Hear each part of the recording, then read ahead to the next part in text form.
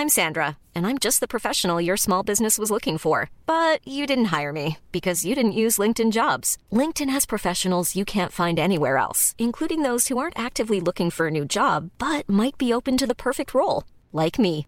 In a given month, over 70% of LinkedIn users don't visit other leading job sites. So if you're not looking on LinkedIn, you'll miss out on great candidates like Sandra. Start hiring professionals like a professional. Post your free job on linkedin.com/people today. Wow. Nice. Yeah. What you're hearing are the sounds of people everywhere putting on Bombas socks, underwear, and T-shirts made from absurdly soft materials that feel like plush clouds. Yeah, that plush.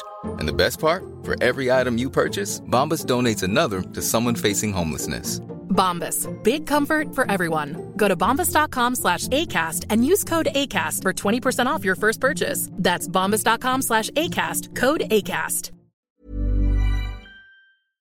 You know, I've been talking about earned media value for quite some time on this podcast. My friends at Eisenberg have just raised the bar on earned media benchmarks with their social index. Social Index now gives you globally earned media values across a growing list of 6 geographies for all your KPIs across the top 7 social platforms: Facebook, Instagram, LinkedIn, Snapchat, TikTok, Twitter, and YouTube.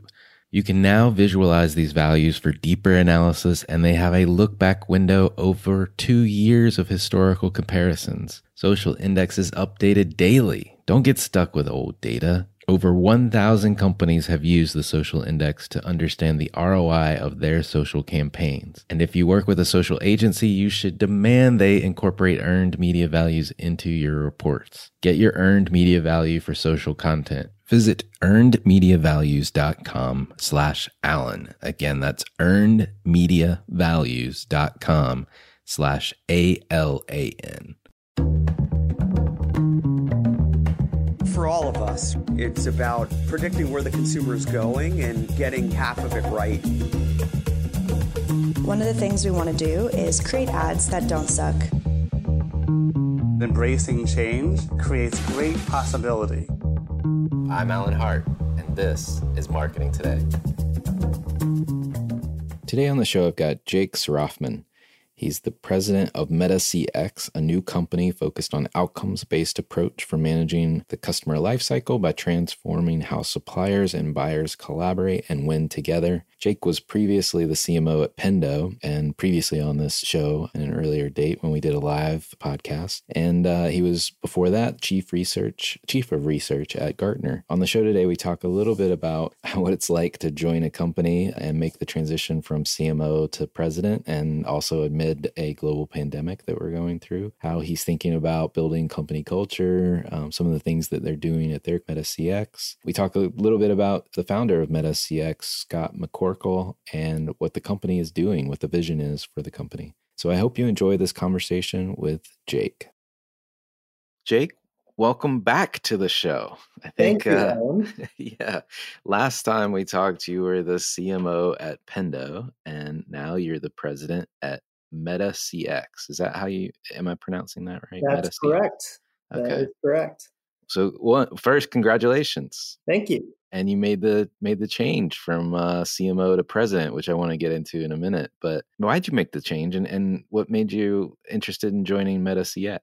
Yeah, what we built at Pendo was pretty darn great. And I'm super proud of the team I built and the work we did. And I look back at that experience as really one of the highlights of my career, if not the most important thing I've done. Learned a ton, loved it. And by virtue of that experience, it created new opportunity. And this one was pretty unique. I certainly had interest in taking on more responsibility and sort of exercising different muscles. But even more importantly, it was working with an entrepreneur who I just really, really admire and think very highly of, a guy named Scott McCorkle, who I got to know when I was at Gartner, when I was a Gartner analyst, and he was president of ExactTarget, and then subsequently the CEO of the Salesforce Marketing Cloud. And when we started talking, it was just obvious that there was just such a strong match there. And it became one of those moments where you only live once. And in the broad scope of things, you need to take advantage of opportunities when they present themselves. So here I am. I love it. And I mean, Pindo was, to your point, I mean, you had a great time there. That's the closest thing I think to riding a rocket ship that you can get other than working for Elon Musk. It felt that way. Honestly, I won't lie to you. Like, there is nothing about that experience that didn't feel surreal to me. It was amazing. Well, you mentioned Scott, so maybe we just talk about Scott for a second. You just mentioned he was the CEO of Salesforce Marketing Cloud. What can you tell me about him and listeners, and what's the relationship like that you're starting to form now as the president and him being the CEO? Yeah. So when I got to know Scott, this must have been like 8 or 10 years ago, I guess. As I said, he was president at ExactTarget. I was Gartner analyst. We spent some time together in like an advisory capacity. And he struck me as someone, and I didn't know him super well, but the impression that he made on me was someone who had a formidable intellect and just a really smart visionary who obviously had an amazing track record and career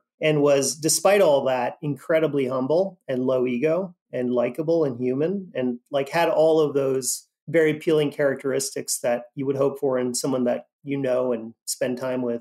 And that those things could coexist. And I know it's cynical to suggest that they can't or even don't often, but to me, it made an impression and we stayed in touch. So in this new context, he's a technology guy, he's a product guy. He's also a company builder. He's had an incredible career starting and growing companies. But I've taken on go-to-market and customer-facing responsibilities. So I'm responsible for sales and marketing, customer success, professional services, technical support, where he focuses on product management and engineering and finance and ops and fundraising and board. Got it.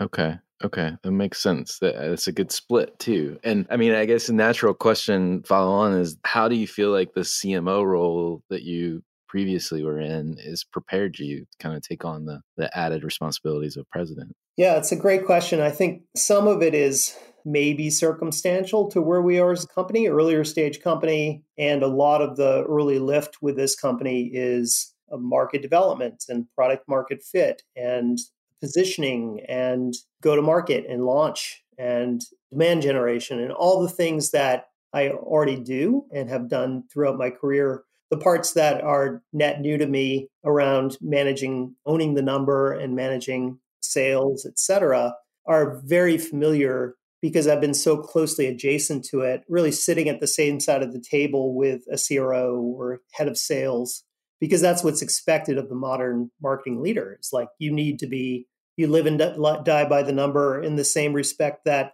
salespeople do. Maybe that's a slight overstatement, but there certainly is accountability to driving revenue and understanding the mechanics of the selling motion and a coordinated go-to-market. So it doesn't feel terribly unfamiliar, but it is a bit of a new muscle for me to exercise, new challenge. I mean, it seems like to your point about where you were sitting before, it seems like a seemingly natural evolution. Maybe that's a little too strongly worded, but it doesn't feel unfamiliar. It honestly, so far, and I'm only several weeks, 3-4 weeks into this, it feels like it fits like a glove. Right. Yeah. Well, we have both joined companies in the middle of a global pandemic. And I'm curious, how are you thinking about the importance of just company culture, your teams, in midst of all the craziness that's swirling around? Not to mention, we still have to get business done. 100%. I mean, a couple of comments on that. The first is, it seems like it's felt like a really productive time personally for me, despite all the weirdness of what's happening right now and the fact that we're not seeing each other, not sitting in the same location.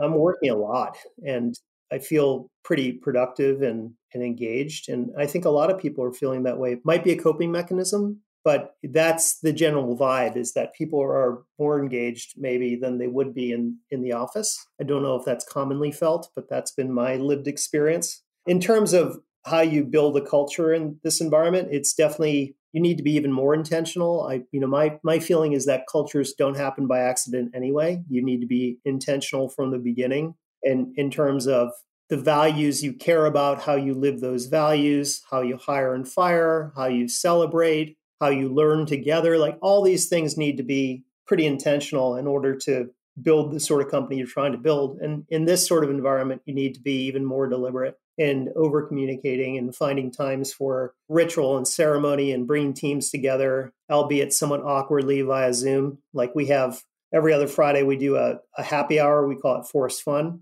And, it's a little awkward. We lean into the awkward. We sit in it together as a team, like everybody else on Zoom. But it's better than nothing. And I think that the point is that we're doing it. And I think that people get it and appreciate it. One fun thing we're doing right now is we have a 100-mile challenge for the entire company to encourage people to go outside and exercise. And every night I log my miles, and we've broken off as teams and created sort of a friendly competition to engage in physical activity. Yeah, I love that. That's definitely outside the box, outside the office, outside the home. I really like that because I don't know about you, but there's definitely a thing that's called Zoom fatigue. I think there's been a couple of days this week where, it's been 6 to 7 hours on Zoom calls, and it's more intense than being in 6 to 7 hours of meetings. And I don't quite understand the dynamic of it, but it's true, I think. I think it's 100% true. And I made a very similar comment to someone today. And I said, the thing that I think is more taxing about sitting on a Zoom call is it demands more concentration.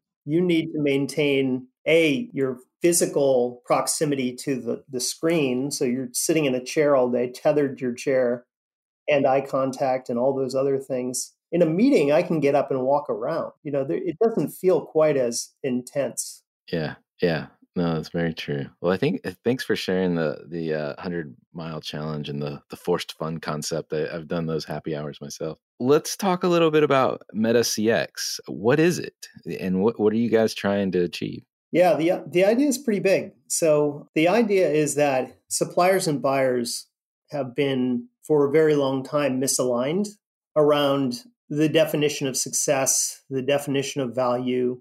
Big part of this is because companies, salespeople get a bit of a bad reputation at times for selling an empty promise, and it isn't necessarily their fault. What happens is after they close the deal, there's sort of this collective memory loss that happens within many organizations as you move into sort of delivering on that promise and then holding yourself accountable to value realized over time. It's just there isn't any rigor around that in most organizations. So it leads to dissatisfied customers. It leads to customer churn. So MetaCX has created a sort of a customer experience layer for the B2B customer lifecycle that allows sales reps to more effectively align with prospects around sort of a shared definition of success from the perspective of what are the outcomes that your customers are trying to achieve. So let's start there. What's the pain or problem you're trying to solve? Let's document it. Let's build the case around that. Use that as the basis for how we close the deal. But then let's also use it as part of the handoff into the onboarding process, into the implementation cycle, into customer success. Now there's a record. There's a history of all of that knowledge around what customers care about. And you're able to track it and organize around it and support it and importantly, measure it. So MetaCX also has a data integration layer that allows you to start to light up those outcomes with live data to actually see to what extent your product or service is moving the needle for your customer. And that way, at renewal time, it's a very, very clear picture of whether you have or haven't achieved goals. There's sort of two bad options that tend to happen within SaaS companies. One is your product isn't delivering value. And the second bad option is that it is, but you just can't see it or prove it. In both cases, it creates doubt. And where there's doubt, there's risk for churn. So that's sort of how we're addressing it. Got it. It sounds, so I've done in the B2B world, when I say B2B, not SaaS B2B, like you're talking about, or you've worked in as well, is but more like industrial B2B, the chemical companies, those types of folks. And there was this notion, we did a lot of work with clients on quantifying value propositions through the sales process. This sounds very similar, but maybe much more integrated into the actual sales process and the product itself. Yeah, that's exactly, I think you're nailing it. And even in the world of SaaS, there's plenty of quantifying of value in the sales process. But the problem is, even though a lot of enterprise selling organizations have been trained on value selling frameworks that allow them to ask really smart discovery questions, to identify problems and pains, to attach those problems and pains to create a more persuasive argument to buy, which I think is kind of what you're describing, like quantify the impact. that's helping them sell more effectively, but it's not necessarily helping the customer because after the deal is closed, the thread is often broken. There's kind of that collective memory loss because the handoff is often botched and all that knowledge isn't transferred and much less measured. Like companies aren't going back to those outcomes and saying, hey, how are we doing against those goals? If they are, they're doing it in a very defensive posture as a mad scramble at the 11th hour, as a way to retroactively paint a picture of value in order to kick save a deal. They're not doing it in any kind of systematic way. And that's what we're trying to enable. Got it. Okay. And are you then, is your primary customer market, is it other software companies? Is it cloud-based software companies or? Yeah. Okay. Yeah. So it's kind of, we have a sell side and buy side opportunity. Our initial go-to-market is focused on the sell side. And within the sell side, mid-market and enterprise B2B SaaS companies. And we're also getting some traction with like IoT companies. So companies that have lots of distributed endpoints that are generating data that they need to aggregate and contextualize and make sense of. It seems to be a really interesting target profile for us. But yeah, sell side first, buy side's also interesting too. Okay, gotcha. So you're coming out of stealth mode at this point in time. I was reading the note that was sent to me, but you've already raised $14 million, which is no small chunk of change. What's your job one, if you will, this year in launching and coming out of stealth mode, if you will? Yeah, absolutely. So the company's been in R&D mode for the last close to 2 years, building a platform, a really impressive platform with lots of technology innovation. So this year is really about coming to life as a company with a real robust go-to-market. So launching the company, and we're going through sort of multiple launch phases now, building toward real market presence. So you start seeing we've started to activate our content engine and our communications channels, launching a full-featured website. There's never been a faster or easier way to start your weight loss journey than with PlushCare.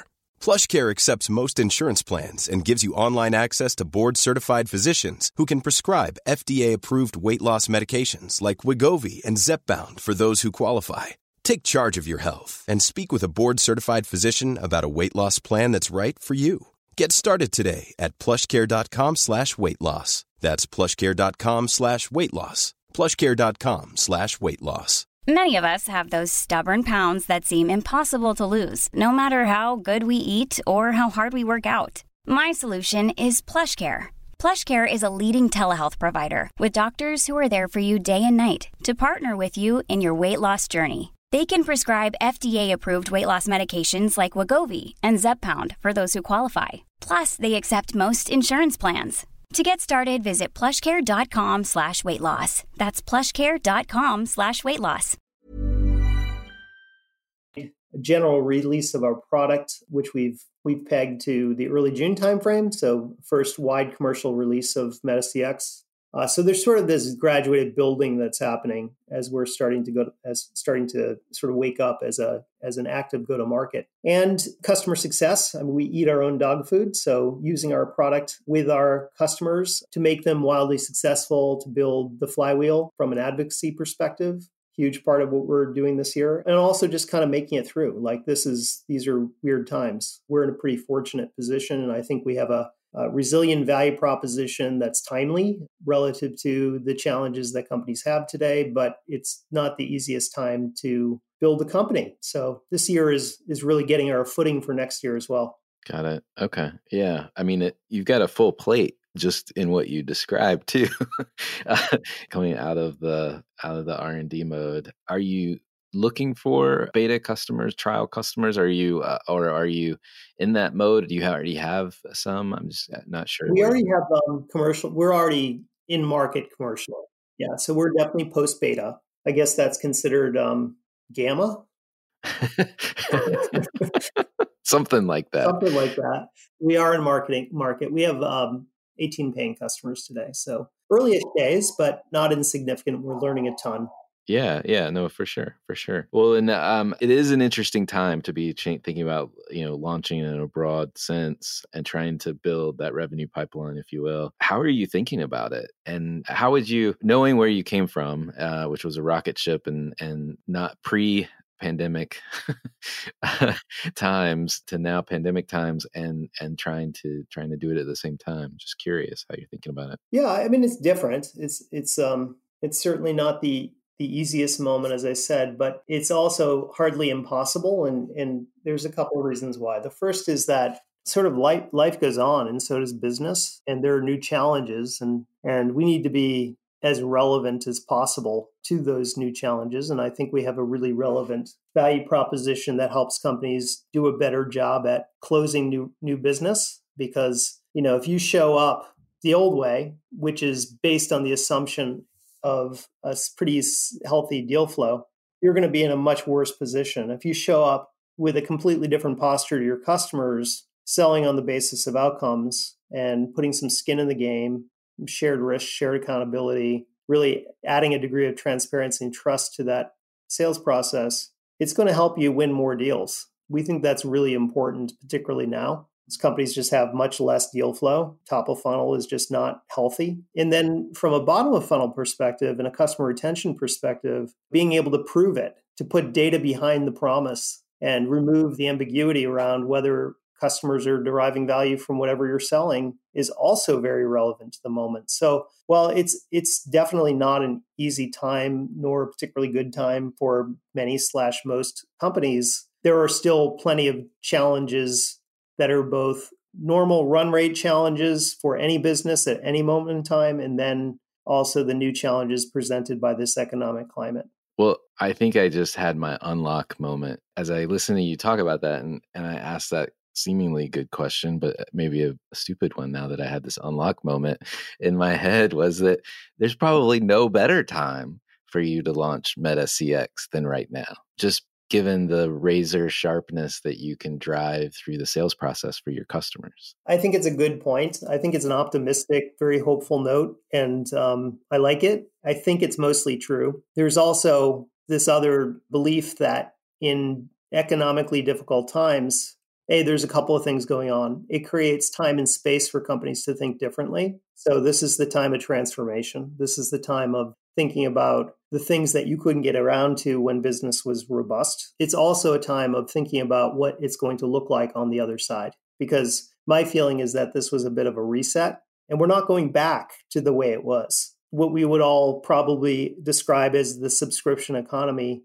our belief is that it becomes the performance economy. And if you can't prove your value, you're going to be forever at risk, because while we will get back to normal, things will feel less unusual than they do today. I think that some of the assumptions, the operating assumptions of business then will not return. Very good point. Very good point. It makes me quick aside. I was listening to another podcast, and I can't remember the guy's name for some reason. It'll come to me eventually. But the important part is that he owned restaurants, was an investor in restaurants, but also invested or started or founded, not exactly sure the right term, this software engine for restaurants and hospitality industry called Tock. So anyone that's listening can Google Tock and figure out who I'm talking about, and can't remember their name, unfortunately. But it was interesting because Tock had worldwide customers. And as the pandemic was coming to land, if you will, in Asia, they started to see their bookings, because they're kind of like a different version of Open Table for restaurants. And so they could see their bookings go from 95% to zero. And it was just like this tsunami effect. And he does, goes on to describe, what that meant, because he's running restaurants as well as the software company. And the pivot that they made in the restaurant business was hugely successful, going to takeout and carry out orders. But then developing that same capability with inside Tock within a week opened up a huge market opportunity for them. And to your point, just about like trying to drive value and keeping your eye on value that you're driving for your customers in spite of what otherwise looks like doom and gloom when everything goes to zero. What's the worth of your software platform? That's amazing. Exactly. Yeah, that's fascinating. Yeah, I wish I could remember his name, but Tock is the software platform. I will check it out. It's almost like an early warning system. Yeah. And for him in particular, because he has, the restaurant, which I can't remember either, I think is in Chicago. And it's like one of the most awarded, highest end, like art form type restaurant spaces. So you know that you're going to take a hit when this is coming through, but being able to pivot and then pivot both businesses that he was in, it was phenomenal. But it was all about value, right? Like, how do we, if our software is the next day worthless, how do we drive value creation, and how do we make sure that we're doing that? Which is what you guys are helping people solve. It's kind of cool. Well, it's always fun to see what you're up to. And I expect nothing more than success, as you've always demonstrated. So I'm going to keep my eye on MetaCX and where you guys go next. I really appreciate it, Ellen. Yeah. Well, one of the things I do like to do on this show is get to know you behind the microphone. And we know each other a little bit, but listeners don't know you yet. So I thought maybe we can ask a few questions that I like to ask folks. So my first one, which I love, and listeners know this because I say it almost every time I say the question, is there an experience of your past that defines and makes up who you are today? That's it's a great question. An experience of my past. So maybe this is too personal. So I was kind of like an apathetic student for much of my life. And then I went to college and it clicked. And it clicked that this was sort of a game. Like there was an opportunity to really engage in a process and see how effort led to output and outcomes. And it was sort of this, there was like an elegance to it. And you saw yourself getting better and doing well. And it was fun. It was a whole lot more fun than being disengaged. So I think I sort of learned to, and I've treated my career that way as well, by the way. And it's not raw ambition. It's more fun to be passionate and engaged than not. And if you can measure your performance against yourself and find the best possible performance that you can achieve, it's actually a really rewarding experience. So I think it's that's probably the best way to think about like what makes me tick based on my early experience. I love it. I love that example. Well, what advice would you give your younger self if you were starting all over? Breathe. Yes. Yeah. That only comes with age. Exactly. No, I think it wasn't until maybe I was like 40 or 38 or something where I woke up and I said, you know what? It's going to be okay.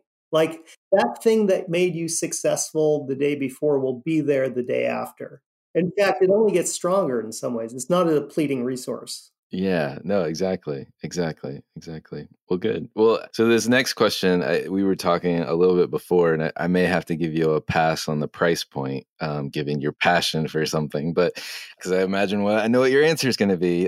So has there been an impactful purchase of $100 or less in the last 6 to 12 months that you just can't stop talking about? I racked my brain on this one because the only thing I could think of less than $100 would be a book. Over $100, probably one of the top 5 best things I've ever done is Peloton. It sounds like a total overstatement, but kind of life-changing, like an amazing product, an amazing experience. And it's both a great workout. It's a mood elevator. Like it just puts you in a great frame of mind. Great way to end the day for me. I've gotten fitter. I just love it. They've just really nailed the whole experience. The hardware is great, of course, but also the instructors are just really talented, really engaging. The music is great. They tell you you're crushing it. You believe it. Are you doing the live or doing the, I think they have recorded as well, right? I think I've done 80 something classes since I bought it, and I've never done live, not once. Okay. Interesting. I know people that love it. I thought you were going to go crazy and like keep going on and on. I was going to have to cut you off like those Orange Theory people, or like me, if you get me going on CrossFit, although I'm mourning my box right now, which is what we call our gym. I should try that. Looks intense. It's phenomenal. You do need a good coach. Otherwise you will hurt yourself. So I could imagine. And I certainly would. Yeah. Well, all right. 2 more questions. Curious, as a marketer, marketers tend to be kind of students of what's going on around them. Are there any brands, companies, or causes that you're following or you think people should be taking notice of right now? Right now, like specific to this moment, Well, it doesn't have to be. No. Two brands that I love that have always spoken to me. I just think that they're brilliant in what they stand for and or what they've done. First is Yeti.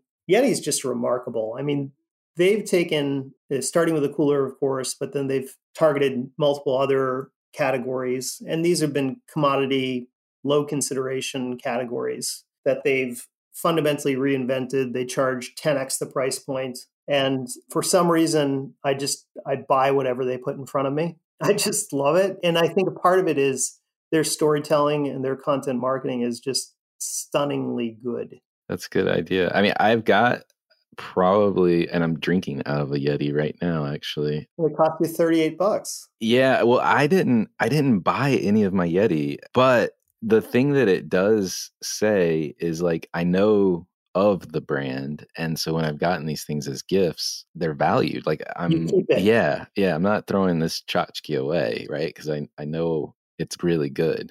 And then Patagonia speaks to me. It just always has. I really, Yvon Chouinard, I think, is a super original guy. I just like what they stand for. I like the aesthetics. I like the quality. Don't love the fact that it's been co-opted by Silicon Valley, but what can you do? Well, those Yeti and Patagonia go together, right? So maybe it says outdoors. They both say outdoors. I think Yeti is more, is it fair? Can I say redneck chic? Yeah, that's fair. That's fair. That makes sense. It's like the grown-up Solo cup. Yeah, exactly. No, that's it. Yeah. So, well, last question for you. As a former marketer, you can remember those days only a few weeks ago.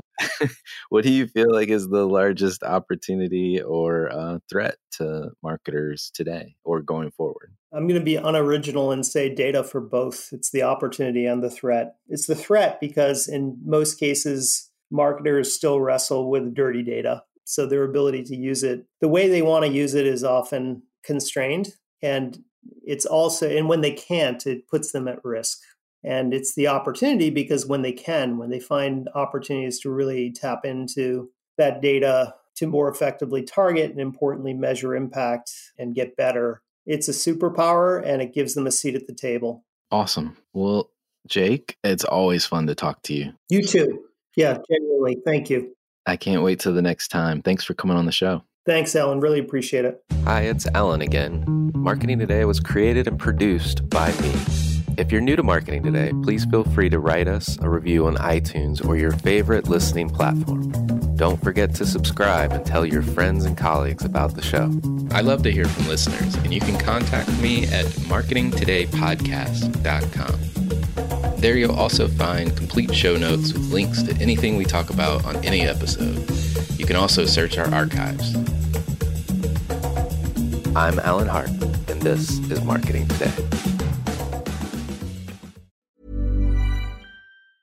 Mom deserves the best, and there's no better place to shop for Mother's Day than Whole Foods Market. They're your destination for unbeatable savings, from premium gifts to show-stopping flowers and irresistible desserts. Start by saving 33% with Prime on all body care and candles. Then get a 15-stem bunch of tulips for just $9.99 each with Prime. Round out Mom's menu with festive rosé, irresistible berry chantilly cake, and more special treats. Come celebrate Mother's Day at Whole Foods Market. Confidence starts with loving who you are. And when your skin feels nourished and glows on the outside, you naturally radiate confidence from the inside. Give your skin a glow-up with Osea's clinically proven Mega Moisture Duo. This ultra-hydrating body care features two of Osea's best sellers, Undaria Algae Body Oil and Undaria Collagen Body Lotion. These seaweed-powered heroes use skincare-level ingredients normally reserved for your face for results you can see and confidence you can feel. Osea has been making clean, clinically proven seaweed-infused face and body care products for over 28 years. This luxurious skincare is vegan, cruelty-free, and climate-neutral certified, so you never have to choose between your values and your best skin. Glow from the inside out. Get 10% off your first order with code GLOW at OseaMalibu.com. That's OSEA Malibu.com, code GLOW.